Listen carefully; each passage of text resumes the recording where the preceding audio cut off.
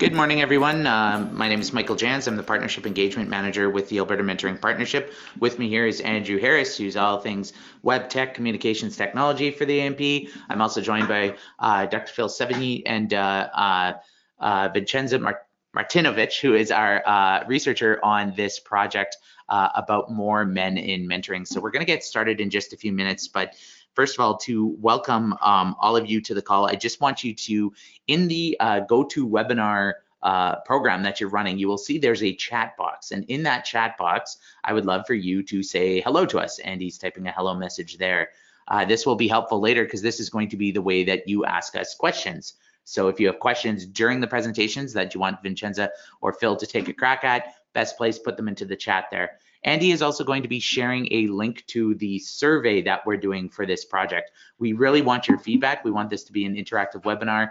This survey is going to be really helpful for us in the environment scan of this project. So if you take nothing else from this call, if you hang up in just a couple of minutes, please go and click that survey. We'll send it out after, but open it up in the chat box now and follow along. I also want to plug a couple of upcoming events. As you know, with the Alberta Mentoring Partnership, we work to expand and enhance mentoring programs across Alberta. January is Mentoring Month. It's a chance for all of us to celebrate the good work and the volunteers in our programs that help make what we do happen. So it's a chance to cheerlead our successes, to talk about our innovation, to get out there into our communities, to engage the mayors, the city councilors, the town reeves, the MLAs, the MPs, the people who need to know about our program but probably don't. January is like a birthday party for mentoring. It's just an exchange, a chance to have a cake, to come together and to celebrate what we do. So learn more about Mentoring Month at albertamentors.ca/mentoring-month. And he's also going to throw that into a chat. We have a download kit that we're going to send to you. We have free graphics. We have videos. We can do your graphic design. We can help basically co-create with you a campaign. We just need a few things from you, such as your logo, contact details, etc. We'll send you the posters. You just have to print them out and put them up. So wherever you are in Alberta, we really want to pump up this mentoring campaign. We want more mentors, and you're a key part in helping us make that happen. So I talked about the survey. Please fill it in. I talked about Mentoring Month. Please check that out. I also wanted to plug, we're going to, some of you will remember the National Mentoring Symposium in 2013 to 2016. A new opportunity is coming up called the Canadian Mentoring Symposium. It's going to be happening this March in Ottawa. I'm going to be sharing more information about that. So the agenda and the details are not totally finalized yet, but it's going to be an opportunity for, think more of a working group, think tank, thought leadership forum for those of us involved in mentoring who want to help build a pan-Canadian mentoring strategy. So you'll hear more about that. We're actually going to have one of the organizers on the on our podcast next week. We'll send you out the audio for that, but check it out. So now, without further ado, we're going to Andy, are we going to pop a survey question, or are we just going to jump right into it? Jump right into it. Awesome. Well then, again, please. I'm not seeing you saying hello on the chat yet, so let's get some more hellos in there and get your questions ready. So I'll pass the mic over to Vincenza and Phil. And first of all, I want to say thanks to these fine folks. They have been helping us through this project ever since I started with the AMP 4 years ago. One of the first things I heard was that we, from the field, was mentoring programs telling us we have a challenge recruiting more males as mentors. When I talked to Liz O'Neill, our co-chair, about this at the AMP, she said, Michael, that's been a challenge for 40 years in the mentoring movement in her career. So we're curious to dig into this a little more, look at some systemic barriers. There's new opportunities changing, new technology. Let's try and turn this upside down and take a look at it maybe a different way. And we can't do that without your help and without a thorough examination. So that's where Phil and Vincenza come in. So we've been working with them over the last 6 months. It's exciting to have these conversations, and this opportunity today in this webinar is a chance to sort of let you into the process before we have some sort of a grand reveal in the new year. But more on that later, and I'm going to pass over the mic. So Vincenza, over to you. Oh, actually, I'm going to Phil first. Here, Phil.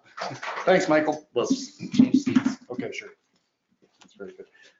Thank you, Michael, for that warm welcome.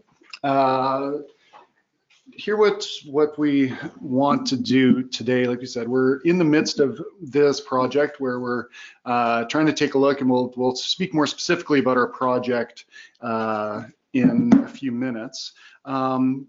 what I want to do here is, are you advancing the slides or am I? Okay, moving forward. Okay, oh, too far, back one, there we go. All right, so basically what we want to do today, we'll be providing kind of an update as to what we've been doing with this current project that we're engaged in with the AMP.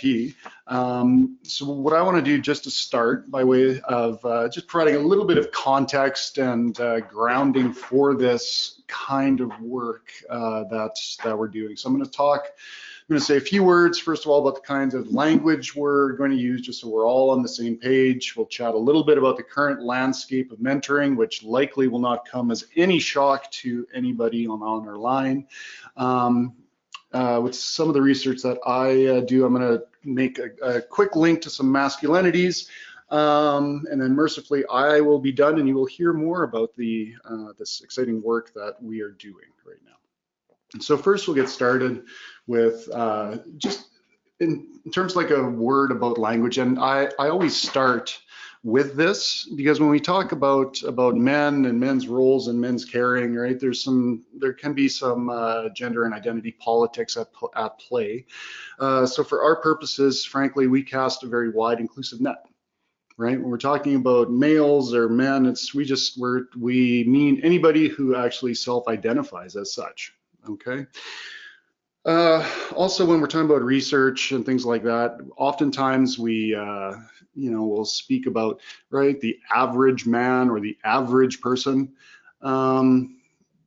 And really, we want to be careful of that because an average is just kind of this statistical magic that we do, right? Because everyone is different and everyone is unique. And men are just men, women, children, we're a very diverse group. Okay, so inevitably, we're going to talk about what the trends in the research are, what the average is, when we know the reality of it is far more complex, interesting, and messy. And along with that, right, I want to be very cautious about, trying to essentialize what all men should be. Right, because one of our key values is respect for individuality and respect for diversity.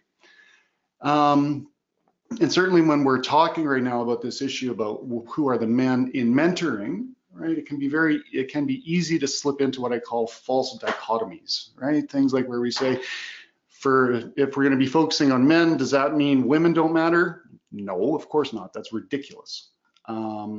Really, so what our purpose and our guiding principle throughout all the work that we do is what are some of the ways that we can help foster resilience, help foster development in our kids, help our next generation to be healthy and better than we are.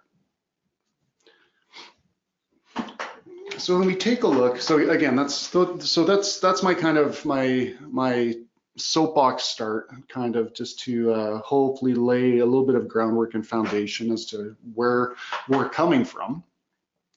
And of course, as I'm sure many of you know, right, we do know, based upon this lovely 2016 Alberta Mentoring Partnership Survey that was commissioned by AMP, there are certain groups of people who are just more likely to report being a formal mentor, and those are, of course, women, and also those who were mentored as youth themselves. Well, they're 1.6 times more likely to become a mentor themselves as a young person, or as a young adult, pardon me. Okay. And when we're trying to get a handle on kind of where the current field is here in Canada and what the reality is for mentoring organizations. And so we looked at some of the data that was made available from our partners at Big Brothers Big Sisters Canada, and approximately it's about a 2-to-1 ratio of men to women in terms of who they have on their roster across the country. Do you mean Pardon me? women to men or men to women? 2 to 1 female to male mentors. Got it. Did I misspeak? I might have misheard. I also may have misspoken. So we know, so in other words, there's about twice as many women who are volunteering to mentor as there are men. Conversely, and at the same time, right, we're still trying to get a handle on various wait list data, because it's kind of tricky and it's hard to get a complete sense, because the different wait lists vary across the country, and of course different organizations manage their wait lists in a variety of ways and a lot of creative ways to provide services. But when we looked locally, right, we found that on our wait list, there was approximately 2/3 of the kids who were waiting for a mentor were boys. So we have a situation where we have twice as many female mentors as males, and about 2/3 of those waiting to be matched are boys. And again, as Michael said earlier, this is not a new question, right? The long-standing question in many human service sectors is, where the heck are all the guys anyway? This is a question that I started looking at 20 years ago when I was a social worker in the mighty metropolis of Stony Plain, Alberta. So this is something that we looked at in our parent support agencies. If we take a look through daycare and the parent school boards, women outnumber men disproportionately. Teaching, particularly in elementary and primary school teaching, nursing, social work, right? This is not a new question. So how come? How come no guys or very few guys in these professions? Is it right? Is it because it's not manly to do this work? Right? There's been a lot of ink justifiably spilled in the last while around the notion of toxic masculinity. Some scholars talk about it in a fancy word, hegemonic masculinity, which is really just kind of the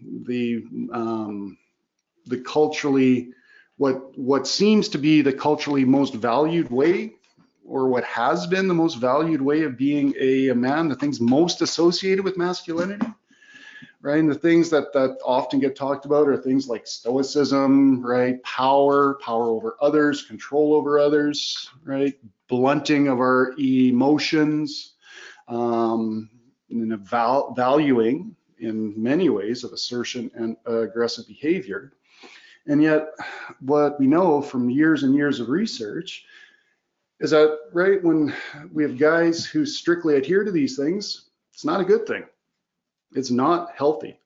It's not healthy for men's physical health, our emotional health, our relationships, our well-being. It's overall not necessarily the best way.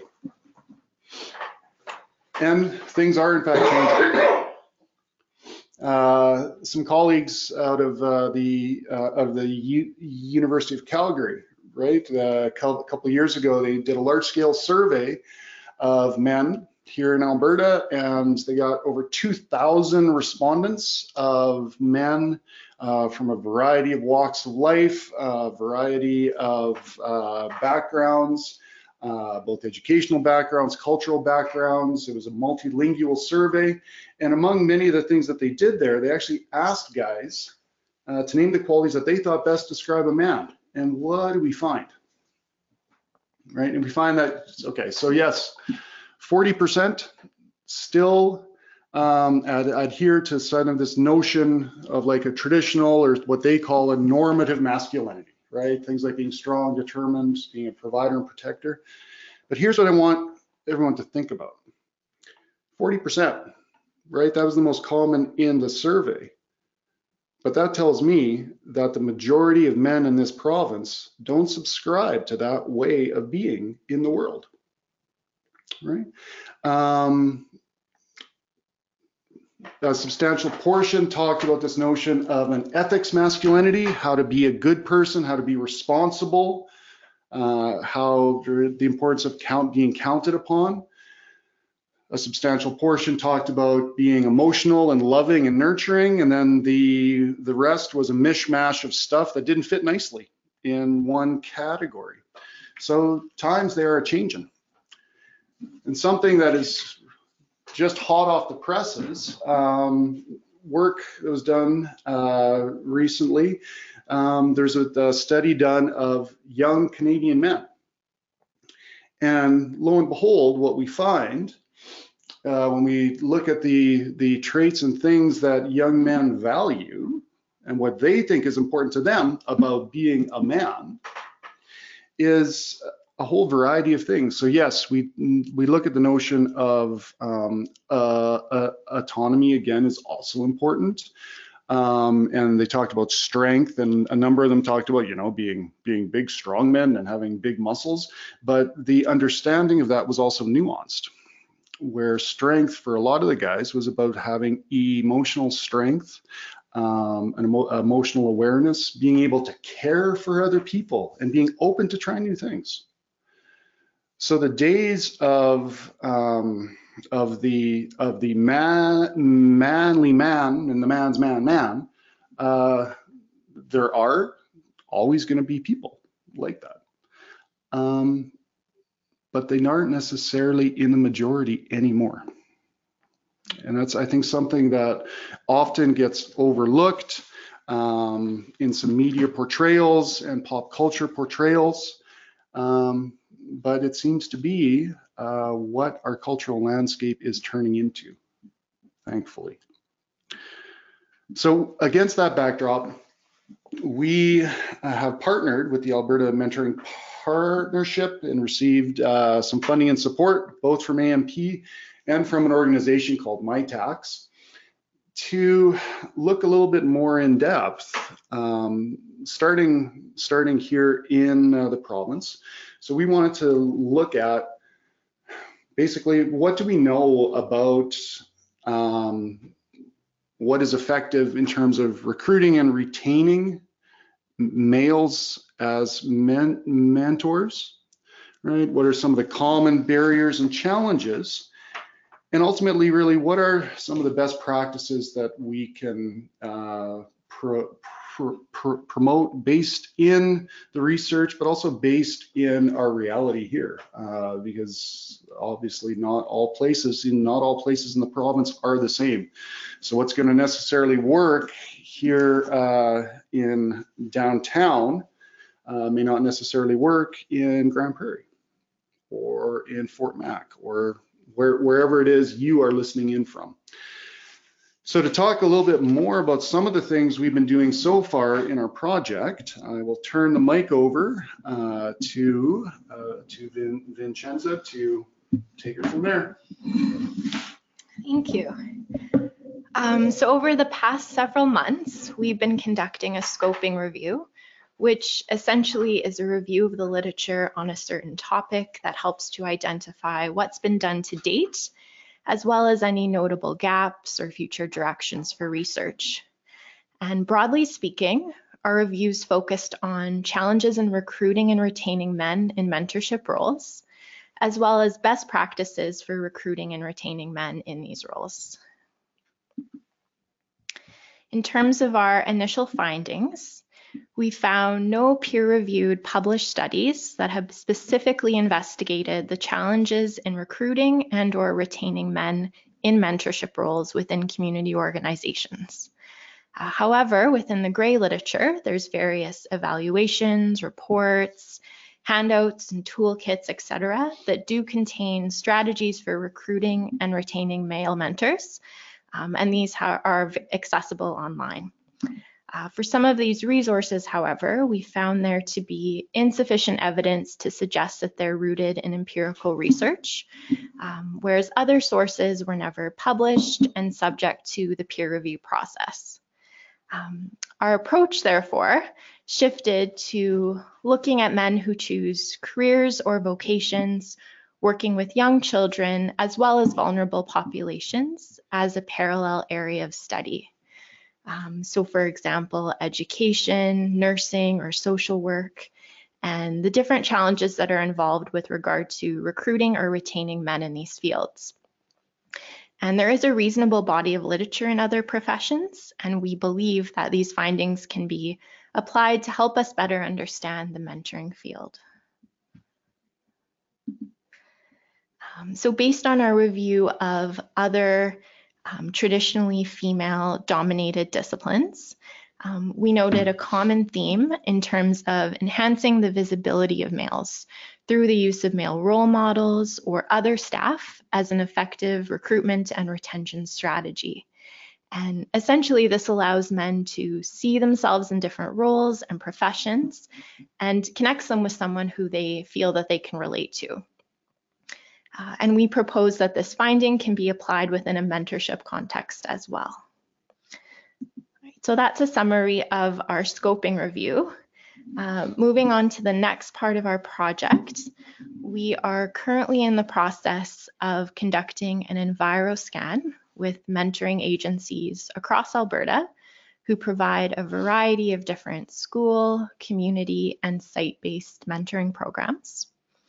And some of the guiding questions in our study involve what are the challenges you faced in recruiting or retaining male mentors?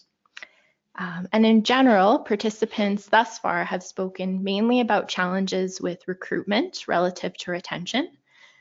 So it seems that once agencies are able to kind of get men in the door and get them involved, that they're more so able to keep them as mentors. But the act of getting them involved in the first place is where they're experiencing the majority of their challenges. We also asked participants if relative to females, whether or not their agency currently has a shortage of male mentors. And as a follow-up question, we probed further as to why they believe this difference exists and has persisted for so long. We also asked what their organization is currently doing to help recruit or retain male mentors. And these strategies differ depending on the organization, where they're located, their staff, etc. And we also probed further as to whether or not they're aware of any other effective strategies that other organizations are using and if they've tried these themselves. So based on the initial interview data collected so far, all of the organizations that we've spoken to have reported a shortage of male relative to female mentors. And when asked why they believe these differences exist, some participants noted that they believe that men don't view themselves as possessing the skills required to mentor, or that they have anything of value to offer a child or a youth in a mentorship context.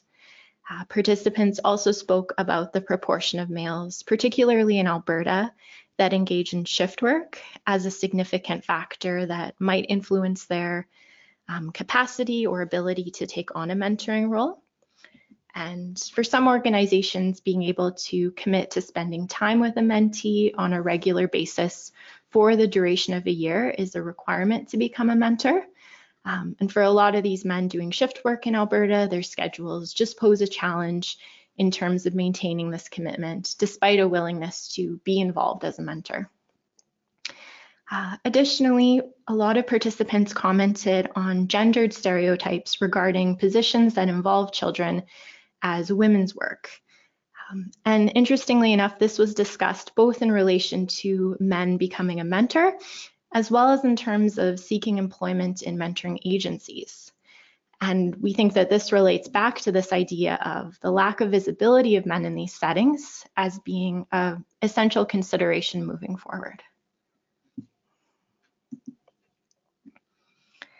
All right, so based on our interview data, we've identified a few recruitment strategies, and we are continuing to add to and further develop this list as we conduct more interviews.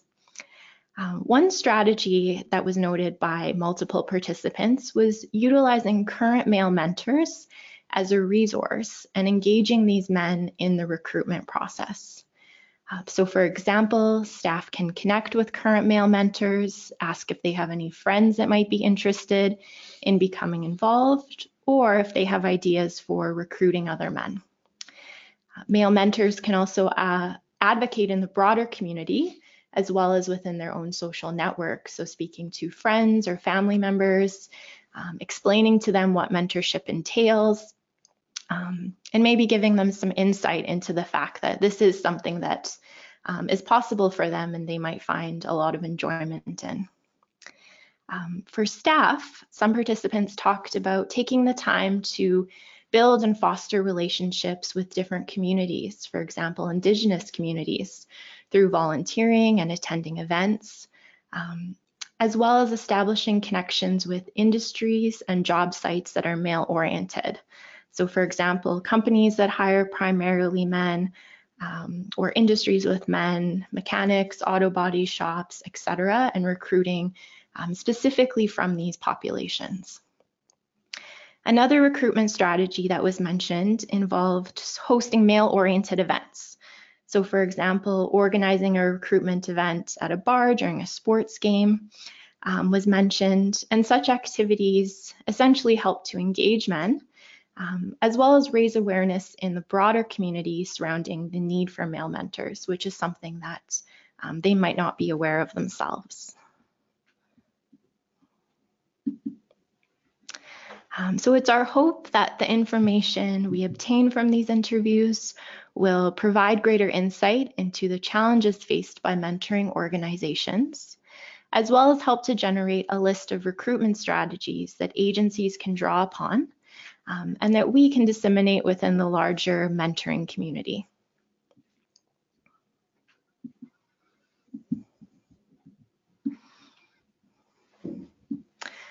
All right, so in terms of how you can become involved, we do have a copy of our EnviroScan online, as Michael mentioned at the beginning of the presentation. And we would be very grateful if you took the time to fill this out, just so we can gather more information. Yeah.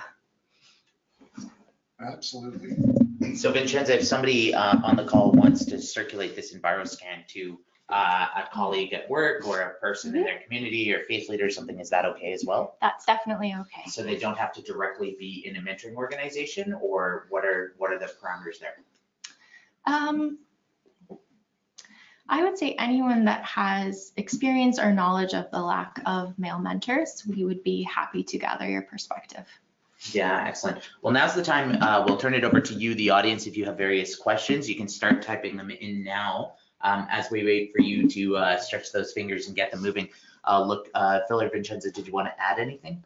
Just, yeah, what's really striking to me, I suppose, right? Because as researchers, right, we want to look and see what other researchers have done. And basically what we found so far is not a whole lot. So we have an opportunity to start from the ground up, which is one of the reasons why we're in the process of doing this EnviroScan, right? So that we can learn from you, learn with you, and help support and promote effective ways that have worked for you and learn from your challenges as well. So the first question I have is sort of challenging the premise of our whole project in the first place. And Phil, maybe you could take a crack at this first with your other research, but does it matter if a young male has a female mentor? Does it matter if a young male has a female elementary school teacher? What is could you speak about the importance of representation, or because if I recall your presentation you shared previously, the most important factor here is a caring adult. That being said, we need to look at these other pieces. So could you unpack that a little more about why in particular representation of men matters? Sure, that's a Thanks, Michael. That's a big question and an important one. So first of all, again, we're in absolutely no way are we looking at devaluing any of the work that women are doing in supporting kids, because we know one of the most robust findings from our research, from 50 plus years of research into childhood resilience, the most important factor, the most important thing to help a kid bounce back from adversity is having at least one caring adult, right? It doesn't have to be a parent. It doesn't have to be a same-sex match. So the important thing is having at least one person in your corner, right? Which I think all of us at some point, hopefully, have had that experience.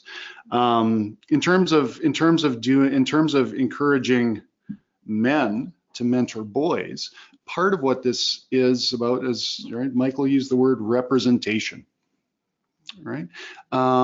There's a lot of good role modeling that can happen in that kind of relationship. So for example, right, we know that adults are more likely to become mentors when they're younger, right? Up to about age 25 or 26.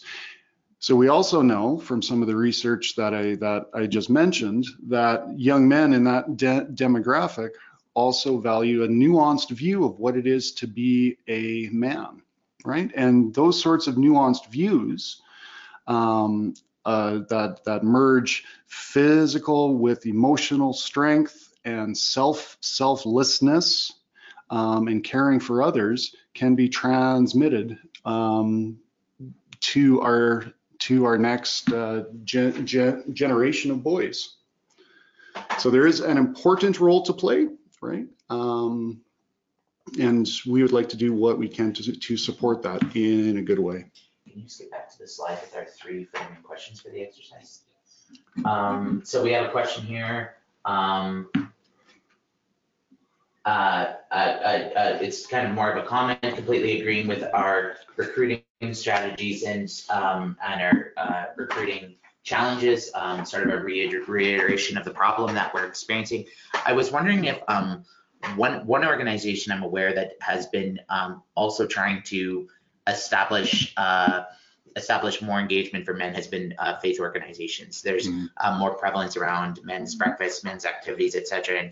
And we can obviously acknowledge that sometimes there's some masculinity challenges there that we want to unpack as well too about the role of men. But in general, faith organizations are normalizing more non-traditional male bonding and activities. So I was wondering if that had come up in the research.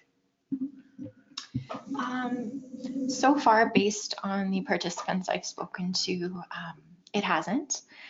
However, in the literature that I've been reading for the scoping review, that has been a consideration that other researchers have looked into. It's a community where men are willing to be involved, and they have set up a lot of good events to engage them within the community, particularly with younger males. Another one of our partners previously, and we did a feature video on the Spoke, the building bikes, building relationships, which Andy, I can ask you to throw into the comments as well. That was a mentoring program based around an activity. In your research, are you able to share? Is activity-based mentoring sort of a best bet for this work? Yes, lots of participants have spoken about using activities as a way of engaging men, particularly activities such as mechanics, archery, other male-oriented events such as going to sporting outings, etc. So those have frequently come up as ways of engaging men, particularly in group settings. And sort of that hands-on time together has been spoken of positively, both from the perspective of the mentee and the mentor. It's funny, I've heard that a lot about that. One of the biggest barriers is if I was a male mentor, from a male mentor, I don't know what to do with my mentee. What would we do together? Sort of that first hurdle is trying to picture yourself in the role. Yeah, and one participant actually spoke about bringing a group of male mentees to a workplace setting. And this provided the men working there with the opportunity to, exactly as you said, gain that perspective. I do have something to show this child or to teach this child, and mentoring might not be so bad. It might be something that I can see myself doing and find a lot of value in. So that's another option that organizations are looking into. So another question is your research looking at mentoring in general or specific to one-to-one mentoring? Like, are you interested in recruiting men for group mentoring or workplace other opportunities? Currently, we're being fairly inclusive, so we're not specifying whether or not it's one-to-one or group-based mentorship. And this is primarily because a lot of the organizations we're speaking to are new to this idea of male mentorship. So some of them only have group-based options. So we're trying to conduct a wide scan of what's going on within the province of Alberta and how we can engage men more broadly.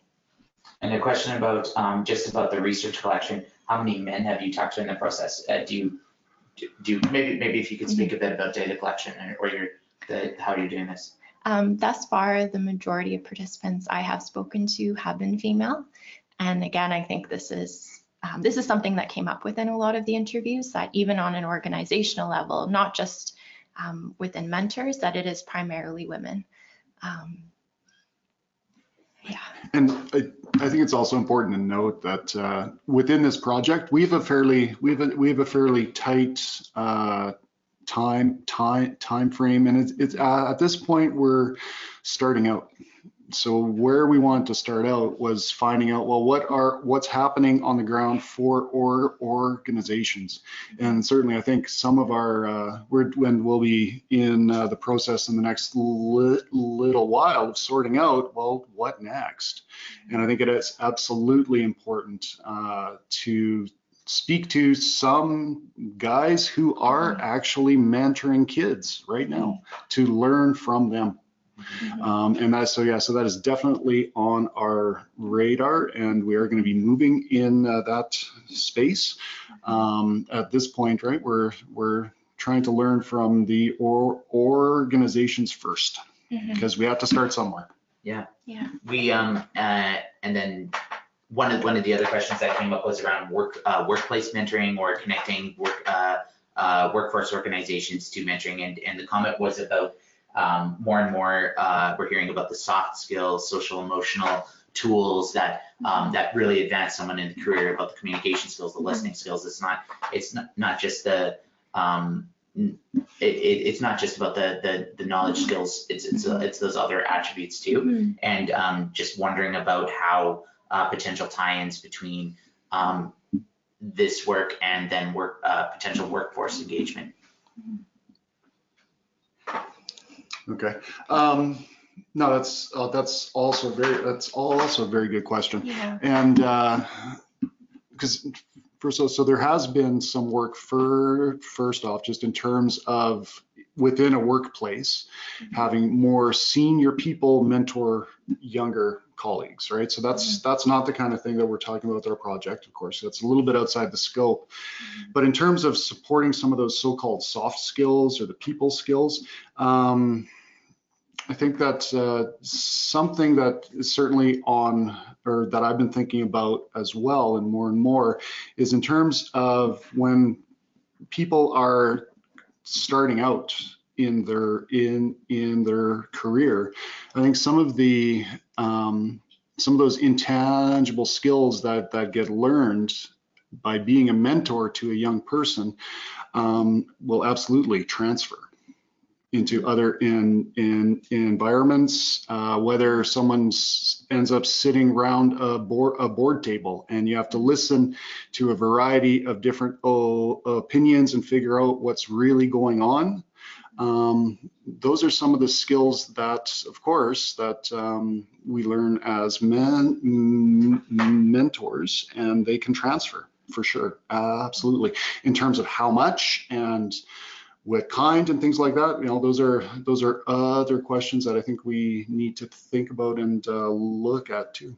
It's interesting. We had a comment in the questions here saying one organization said they actually have a number of male mentors, and they said it's kind of and this is sort of in some ways speaks to the representation. They said it was sort of a perpetuating success. Once they had a number of male mentors, they were able to get more male mentors because it normalized the activity. The hard part, it seems, they shared, is getting started in the first place, which comes back to our questions here on the screen. Absolutely. Yeah. Absolutely. Yeah, because I think, it's once you get a critical mass, then then good things continue. Good things breed more good things. Yeah. I would, Andy's gonna throw it into the queue as well too, but we did a podcast episode, I believe it's episode 18, with a human resources director who of a plastic fabrication plant, who did a Thursday afternoon mentoring, 12 till 1. They bussed over elementary kids to their plant where the employees and the engineers met with the students. And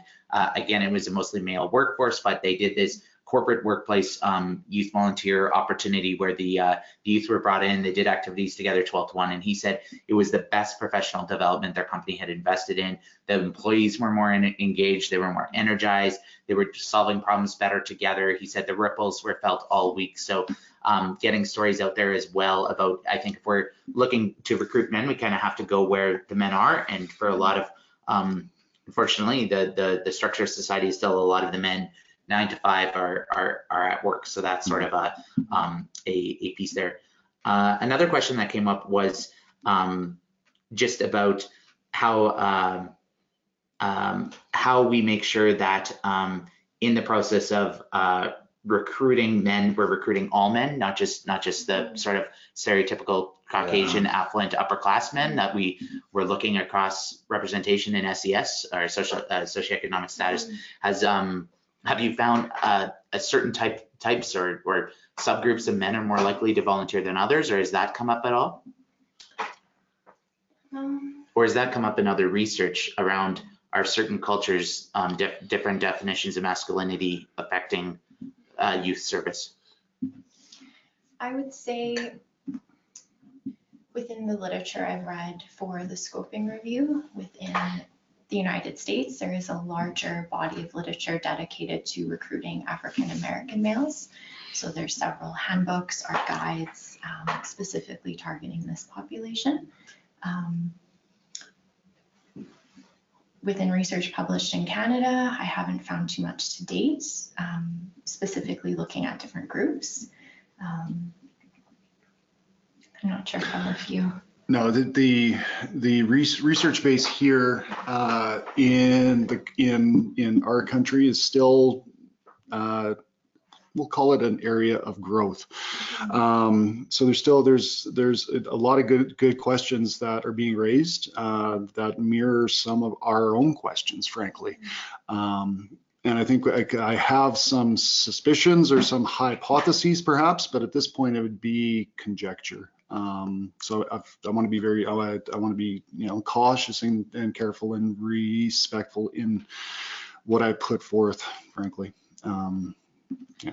There was another question about economic structure and how Alberta has more of, because of our oil and gas and more industry-based economy, a lot of communities, men may have week on, week off jobs, or might have, they might be working 4/12s or something, and they may not be able to make the commitment of being a youth mentor. And maybe this might be a question more for the audience on the call, but how have you structured your program to engage men? Can you allow, instead of 1 hour a week, do you allow 2 hours every 2 weeks? Is there some sort of structural change in your program that you've broken down barriers to become more inclusive? We'd really like to hear from you.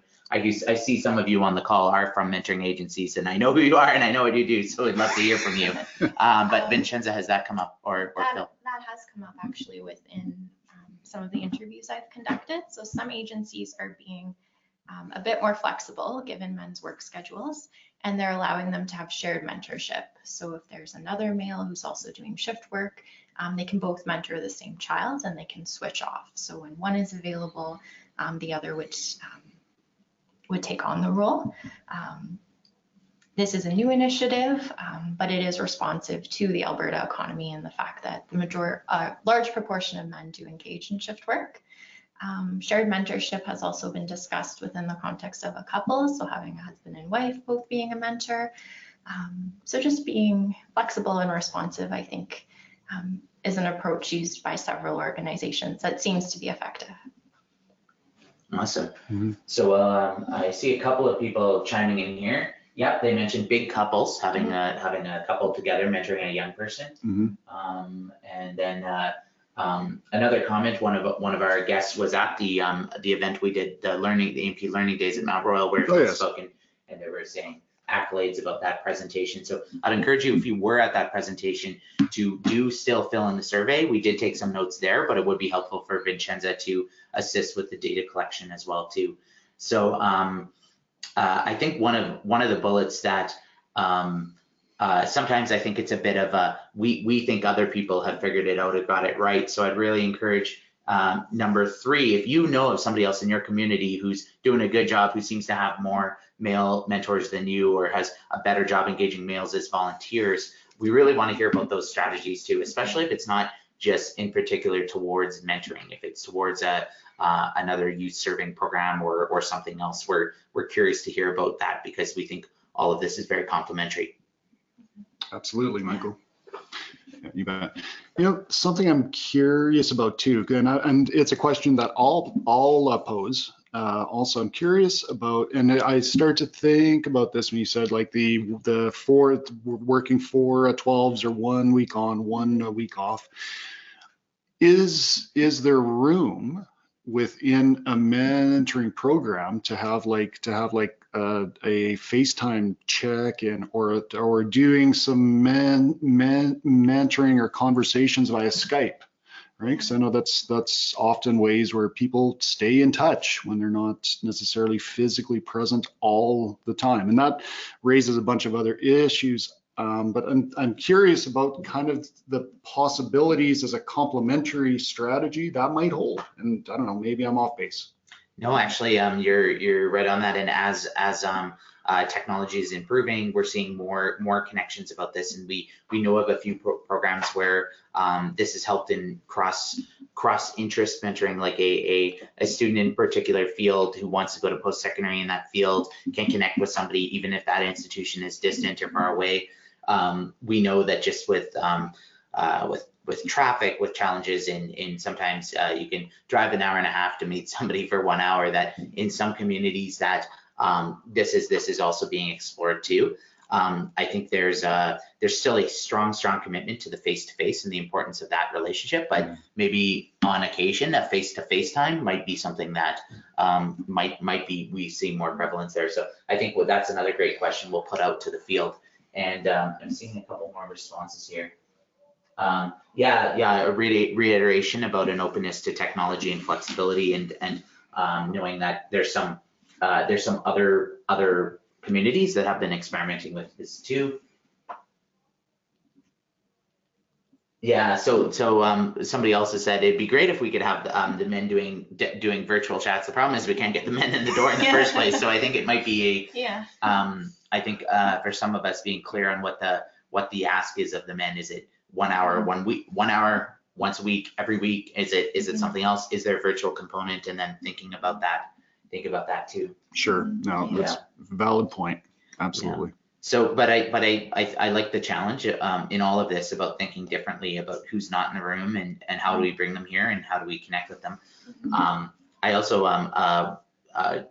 one of my colleagues was at a conference and heard about a mentoring program that they just exclusively target men. They only do recruitment of men because they know that by doing that they'll get more men, but also by the awareness raised for their program, they still actually had more than sufficient women coming through the door anyway, through word of mouth, through mentor referrals, through everything else. So they just focused all of their marketing and their recruitment 100% towards men, because they really wanted to fix that issue of representation. So it's something at the A&P we're trying to be a little more cognizant of too when we're doing creative, when we're doing ads or photos or anything. We're just trying to not put out material that is that stereotype of sort of the upper white middle class senior woman mentoring a young woman with perfect teeth, both from upper affluent backgrounds. We're trying to be more cognizant of we want everyone in Alberta to see themselves in mentoring, and we're trying to find images and videos and everything that are reflective of that and mirror that.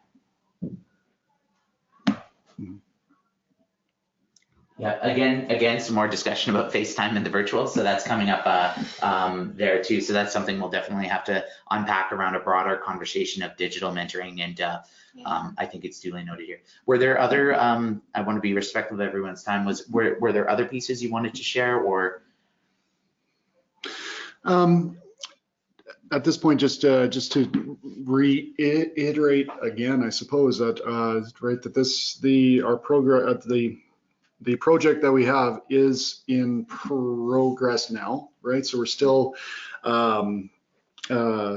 eager to hear more stories from the field and be able to collect them, and then hopefully, what we're hopeful that in the new year we'll be in a place where we can share some of the things that we've learned and compiled, and then put it back to you and share our thoughts, share our ideas, and hopefully together we can build some strategies, some kind of toolkit that will be diverse enough to meet as many needs as we can. Yeah, no, excellent. Yeah, the goal of this work is absolutely to create something that is of value to the field and can help guide all of us in our next steps going forward with suggestions from the field for the field. So it's mentoring practitioners helping mentoring practitioners, and that's wonderful. So as Phil alluded to, we're looking at a tentative event in Edmonton in February, some sort of a work bee together where you would be invited along with representatives from corporate or philanthropy or foundation, and others will come together for a gathering to unpack some of these questions more, a bit of a call to action, a bit of a connection, and talking about and celebrating the important work we do. So stay tuned for more information about that as it's forthcoming. And again, I just want to thank again Phil and Vincenza for engaging with us, for asking the tough questions, for taking a look at this. It's always good when you're immersed in a field to have fresh eyes from the outside to come and ask and to challenge and to think about that. And they've both done a fantastic job. So we look forward to see what's coming forth. So if you're on the line and you still want to engage, make sure you're signed up for the AMP's newsletter. That's where we'll be sharing all details. Go to albertamentors.ca. There'll be a pop-up. Make sure your email is included there. We can share more information. If you go to the More Males Mentoring page, we'll be posting more information there, as well as the video from today's presentation, as well as the slide deck.